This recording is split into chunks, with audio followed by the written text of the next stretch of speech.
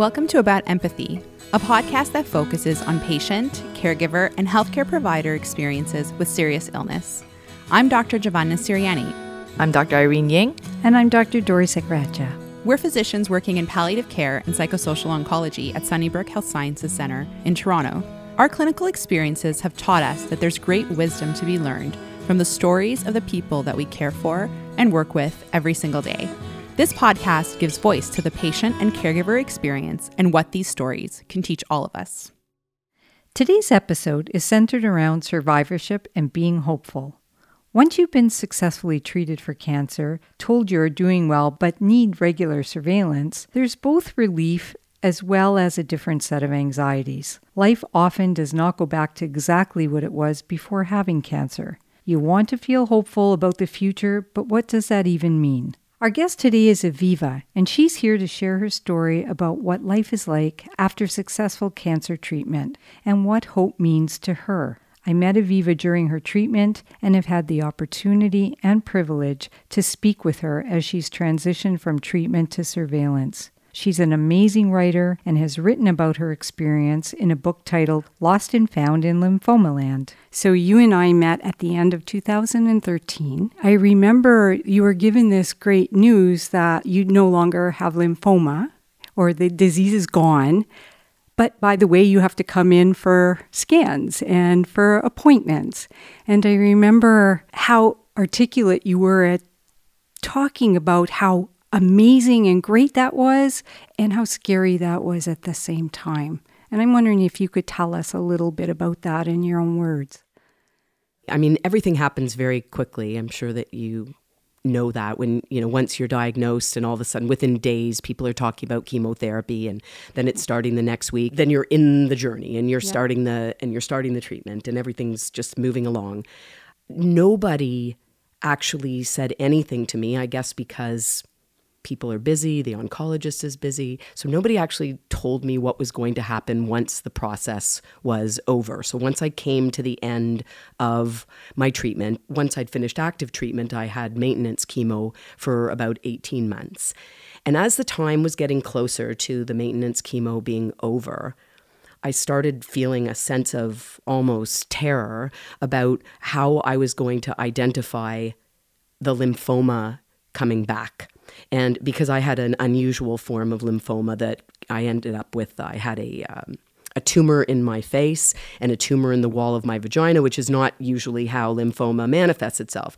And I was told that it could kind of come back anywhere. So I was like, well, what am I supposed to look for? I mean, if it could come back in my hand, it could come back in my head, I could come back in my, anything could potentially be lymphoma. And at the last appointment, well, the quote last, what I thought was maybe the last appointment, I was talking to my oncologist, Rena Buckstein, who's amazing. And I said, what am I supposed, what now? What am I supposed to look for? And when do I, and she said to me, oh, you're never going to be discharged. I do have a kind of lymphoma. It's a small cell lymphoma. It's called marginal zone lymphoma. And it's something that will come back. That's what I've been told. At some point, it is very, very, very likely to come back. So she said, you'll never be discharged. You'll always come here. So every 6 months, you'll come and I will check you out.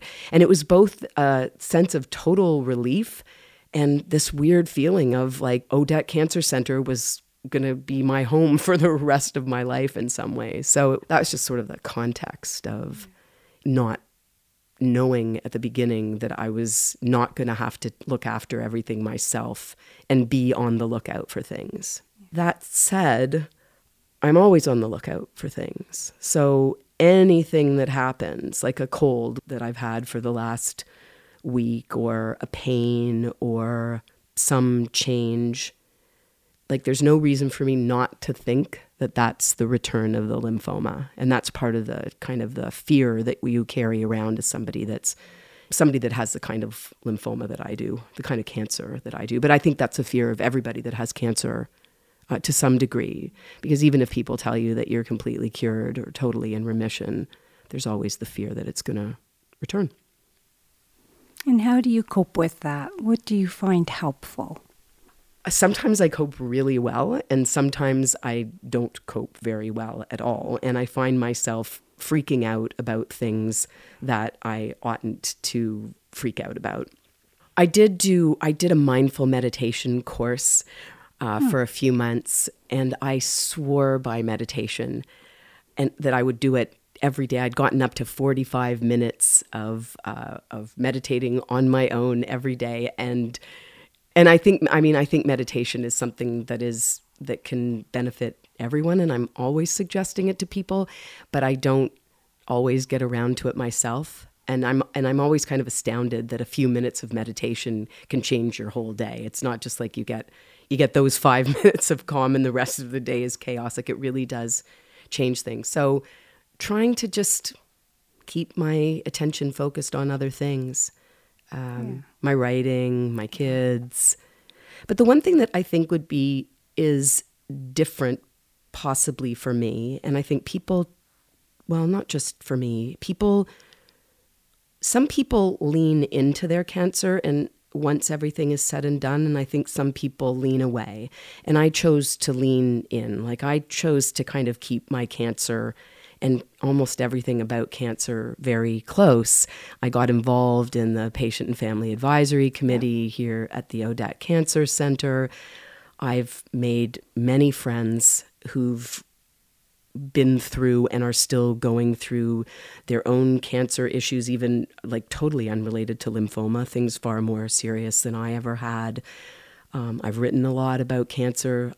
My choice was, I guess it's weirdly keep your enemy close or something like that. I just, it somehow felt comforting, I guess, to try to make something of the experience that I had gone through, both for myself to cope with it and for other people to learn from.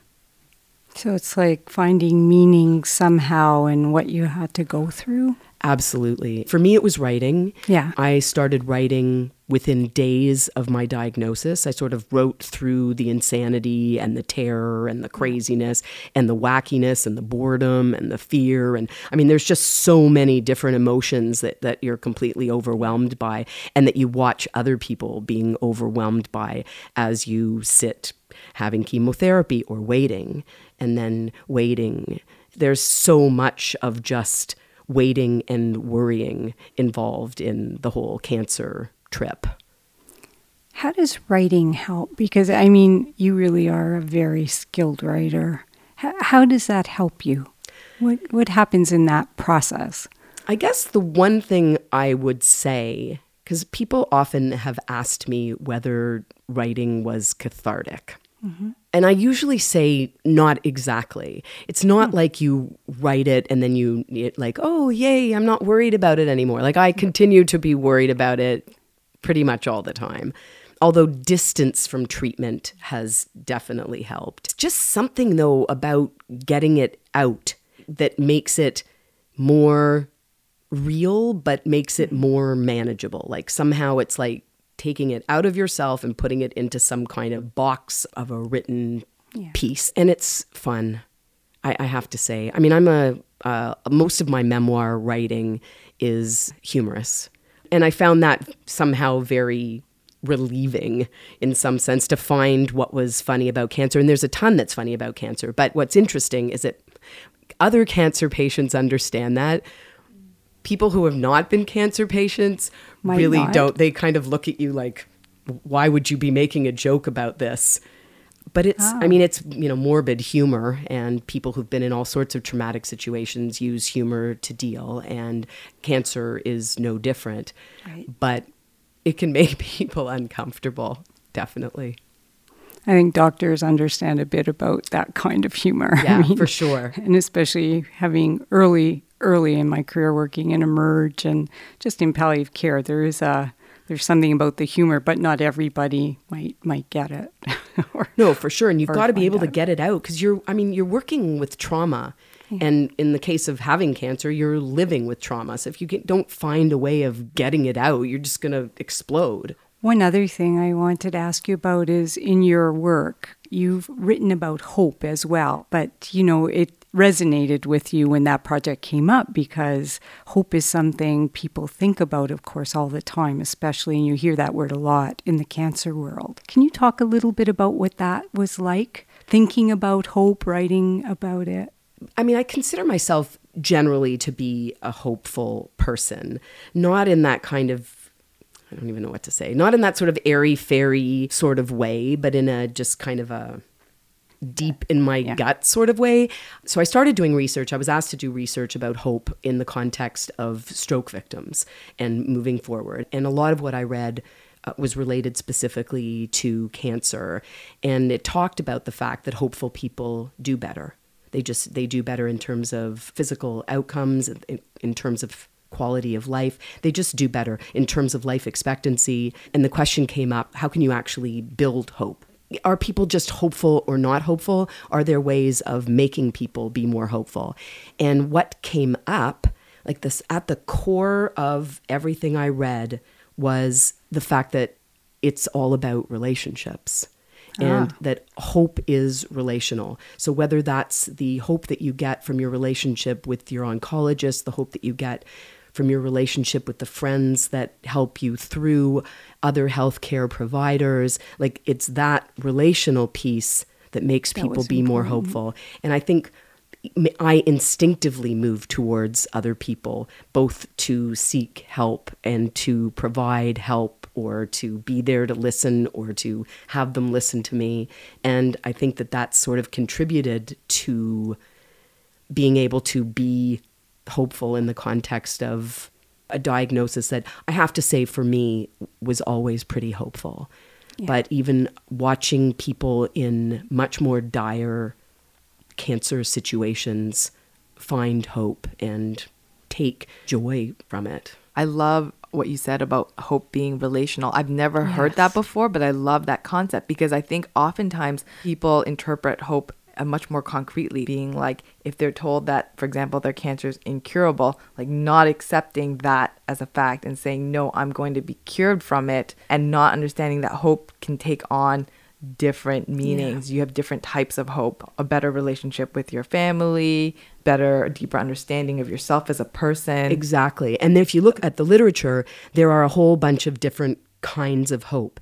And when we lose one kind of hope, like hope for a cure or hope that a certain treatment worked, you reach for something else. You reach for something spiritual. You reach for something connected to someone you're having a relationship with. And you use those other hopes as a bridge to new forms of hope. And that I found totally fascinating. Like, it's not, hope isn't just one thing, and it's also not optimism. Like, the difference between hope and optimism is that optimism is, we have optimism when things are very likely to work out, and we reach for hope in the context where things are less likely, where things are tougher, and when we're not absolutely sure that it's going to work out. And that's just such a big premise of palliative care in general, is helping people, hoping for the best, accepting that the best might not happen, but also when they have hope, if it's not what they initially hoped for, reframing hope. And that's what you just said so beautifully. Like, there's not just one kind of hope. One day I was sitting at Druxy's here at the Odette, and I met a man who was probably 20 years older than me, who had a form of lymphoma that was really far more aggressive and, not a good prognosis. And he was very, very upset. And I think he just had some bad news. And he was there with his wife. And his wife was sort of like, you've got to be more positive. You've got to think more positively, which is not the right thing to say. But I mean, why would she know what the right thing to say was? And she'd been dealing with the burden of all of this. And at one point, his wife and his daughter walked away. And we started having a conversation. And after he told me that he was so tired and he was very emotional, he said to me, I really just hope that my family will be able to handle all of this. And that was genuinely one of his hopes. It wasn't just like, oh, I really hope I get better and this all goes away. It was like, I'm focusing on a different hope here. And he still had hope. That was the word. Yeah. The word he used. Yeah. That's a great story. Yeah. Thank you for sharing that. Luigi. It's amazing how you remember things like that, isn't it? You remember the name, and it touches our heart. It absolutely does. Touches our heart. And I realized in that moment that there was something that I could say to him that his wife and his daughter couldn't, because we were sharing this experience. Like we were both there, the patients. So And that's powerful. yeah. I think you've learned so much from your experiences, and I think you've taught us so much in just this really short period of time. It'd be amazing to know, is there something that you wish your healthcare providers, your doctors, nurses, people that you met through this journey, is there something you wish that they knew about you or about your situation so that they could provide you better care?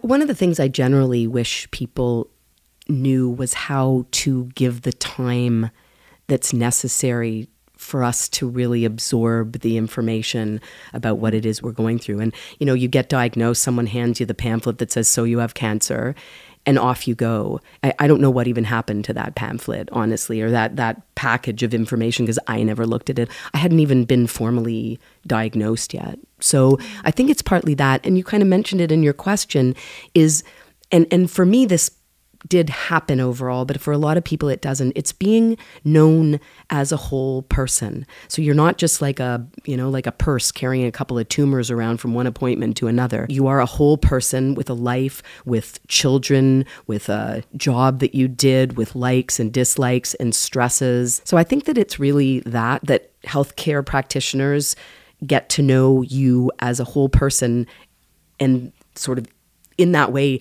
know how this could be impacting your life. That it's not just about how your tumor is responding to your treatment. Exactly. It's how is Aviva doing, Aviva and her family and everyone's exactly with this. And since I know your circumstances, I know how this might be affecting you in a broader sense than just biomedically, psychosocially. Yeah, that's amazing imagery, beautiful imagery, and also just so poignant to think, no, this is not separate from me. This is not something I carry in my purse. Yeah. It's so much a part of you. Yeah. So Aviva, I'm so sorry we've run out of time. The three of us would love to just keep talking to you, but thank you so much again for coming in today. Thanks so much for having me. We're going to take a short break. You're listening to About Empathy. About Empathy is recorded at Wellspring. Wellspring Cancer Support Foundation is a network of community-based support centers offering professionally led programs and services to help people living with cancer and those who care for them overcome the many emotional, social, practical, informational, physical, and functional challenges that typically follow a diagnosis. No referral is necessary, and Wellspring programs are offered free of charge. Visit wellspring.ca to find a center location near you. About Empathy is made possible through education research and scholarship grant funding from Sunnybrook Health Sciences Centre. Sunnybrook is committed to patient engagement and care. By partnering with Sunnybrook, we hope that this podcast embeds patient and family experiences in all teaching and learning. To learn more about the education initiatives of Sunnybrook, visit sunnybrook.ca.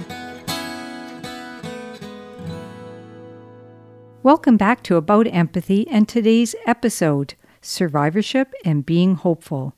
Giovanna and Irene, let's talk a little bit about our conversation with Aviva. One thing that really came to mind was how she talked about the tension that exists when your treatment finishes, but you still come to the cancer center. And I think that's something I see a lot in my office. And there seems to be this whole world developing out there called survivorship that I really don't remember that term when I went to medical school or even in my earlier career, but it makes so much sense that after someone goes through such a life-changing event and they're now doing well, but they still might get the cancer back, or they know someday they'll get the cancer back. How do they survive in the world now that they're well, but you still come and you have to have tests, you're anxious. Yeah. And there's physical potentially exactly. implications or consequences from treatment, consequences like anxiety potentially. So it's, how do they live in this world and be resilient when they have that in their past, but they're also maybe carrying some of that in their present. That's one of the biggest challenges. I have a few patients who are done their treatments. The cancer is sort of by all imaging, it's gone. Yeah. But they still have a lot of pain, or they still have a lot of fatigue, and they really battle with it because to the outside world, they're cured of their cancer. And people are like, well, why aren't you sort of back to where you were before? But in many ways, they feel worse now than they did at the time they were diagnosed. And that's really hard for them to reconcile those things. And have that fear and worry that, could the cancer still be lurking around that corner? Or like Aviva said, having a symptom and just being worried about, well, what does that symptom mean for me? What's this new normal? Is this okay? Is it just a cold that's going to pass? Or is it something bigger? So to have to carry that around is a burden, really. You have to learn the skill to live with that unknown. And, I'm thinking to other conversations we've had with patients, how the unknown is so frightening. And I think when you're in survivorship, there's a great deal of unknown. So, and there's different ways, like some people are told, you likely won't get your cancer back, or you likely will, but it might not be many years. But no matter what it is, once you've had cancer, it changes how you live in the world. And there is this idea that, what if it came back, but you don't know when, you don't know how? And I think unknowns scare people, understandably. I think it's good for us to realize that's what our patients are going through, even when they've had good news or good effects from treatments, that it's not like, okay, it's back to your life the way you knew it before, because that's not what happens exactly. For some people, I think they get back to a semblance of what it was before, but cancer patients, for me, talk a lot about how no matter how well I'm doing, it's not like it was before I had cancer. I think a lot of patients think when this treatment is over, when I'm feeling better, when I'm given these good reports, my life will go back to what it was. And I think it's really alarming for them, or they didn't expect it to not go back to the way it was. They're learning to live in a new way. There's a new flow, or the phrase new normal. I think it connects with what Aviva was talking about with hope too, is this idea of hope taking many forms and shapes, and that if you're in survivorship, then maybe it's not realistic for your life to go back the way it was, but it's about coming up with a new sense of what you're hopeful for, new relationships, new opportunities. So that makes me think of that connection between the survivorship and hope, and hope taking different forms. That was such a powerful point to make, because we so often come across hope being equated to, I'm going to survive. I'm going to live. There's a cure for my disease. And that has not been shown in the studies to correlate with better outcomes for patients. Sometimes families trying to protect their loved ones will say, please don't tell my brother, my father, my mother, because they'll give up. They won't have hope anymore, and then they'll die. But that's not shown to be the case when people do research in this area. But I do wonder, Aviva alluded to the fact that there might be studies out there where hope leads to a better outcome, but I would be curious in terms of survival, is that what you mean? I'm not sure. I can't remember if she said survival or if she said just quality of life. But regardless, I would be curious to see what hope was in those situations, because I think it would probably be more like that wonderful example she gave, where you hope your family's going to be okay, right? Going through all of this, or you hope that this means that you can reconcile with your brother who you haven't spoken to in a long time. There's so many other things you can be hopeful for. It's a good way of thinking about it. I think not that it's necessarily connected to hope, but it makes me sometimes think and worry about the pressure that's put on patients at times to either be really positive. I think that's what Aviva was talking about in her story, this pressure to be positive or to have a fighting spirit. I just feel awful for people that they feel they have to take that on, and maybe makes them feel that, if I'm not positive, then I'm the one who's I caused myself not to get well. I caused myself not to get better, or I shortened my this my is lifespan my fault because I wasn't positive enough. So I just hate that idea of putting that pressure on people. It makes what you're saying to someone when you say you just have to be positive is that you have control of this cancer, and if you're just positive, it will be okay.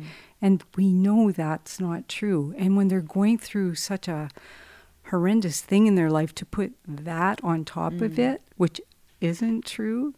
We don't get to control certain things. So I'm with you on feeling so bad for people. And the people saying this to them might actually believe it, or they don't know what else to say. I don't think it comes from a place of malice. Most times it's coming from wanting to be helpful. From a good place. Yes. But to me, patients often talk about how bad they feel, because am I just not trying hard enough? Yes, am I just not being positive enough? And considering everything they have to worry about and think about, so it seems to me like that's the last thing last thing we want to do to them is put more pressure on them. And the last thing I heard ring really loud for me was when she talked about if only they knew, that idea of the word whole person that, we tend to use in medicine as well.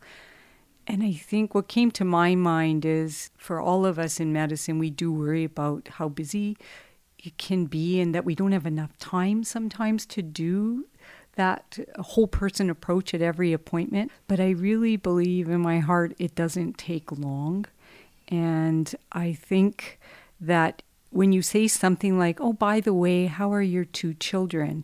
Just saying that you remember they had 2 children, and if you happen to remember names, that's so meaningful to people. And I think that helps people to realize, wow, this person really cares about me. And overall, in all the time we spend with a patient, when we make those important connections and connect to the whole person's story of their life, I don't think that causes more time. I think that lessens time. When their anxiety goes down, when they feel really cared for, I think in the end that's maybe less phone calls, less stress for them.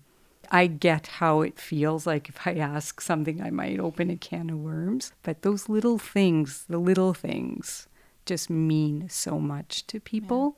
Yeah. The other point that Aviva made was, let's say your tumor went from 5 centimeters to 3 centimeters. Great. That's like a victory.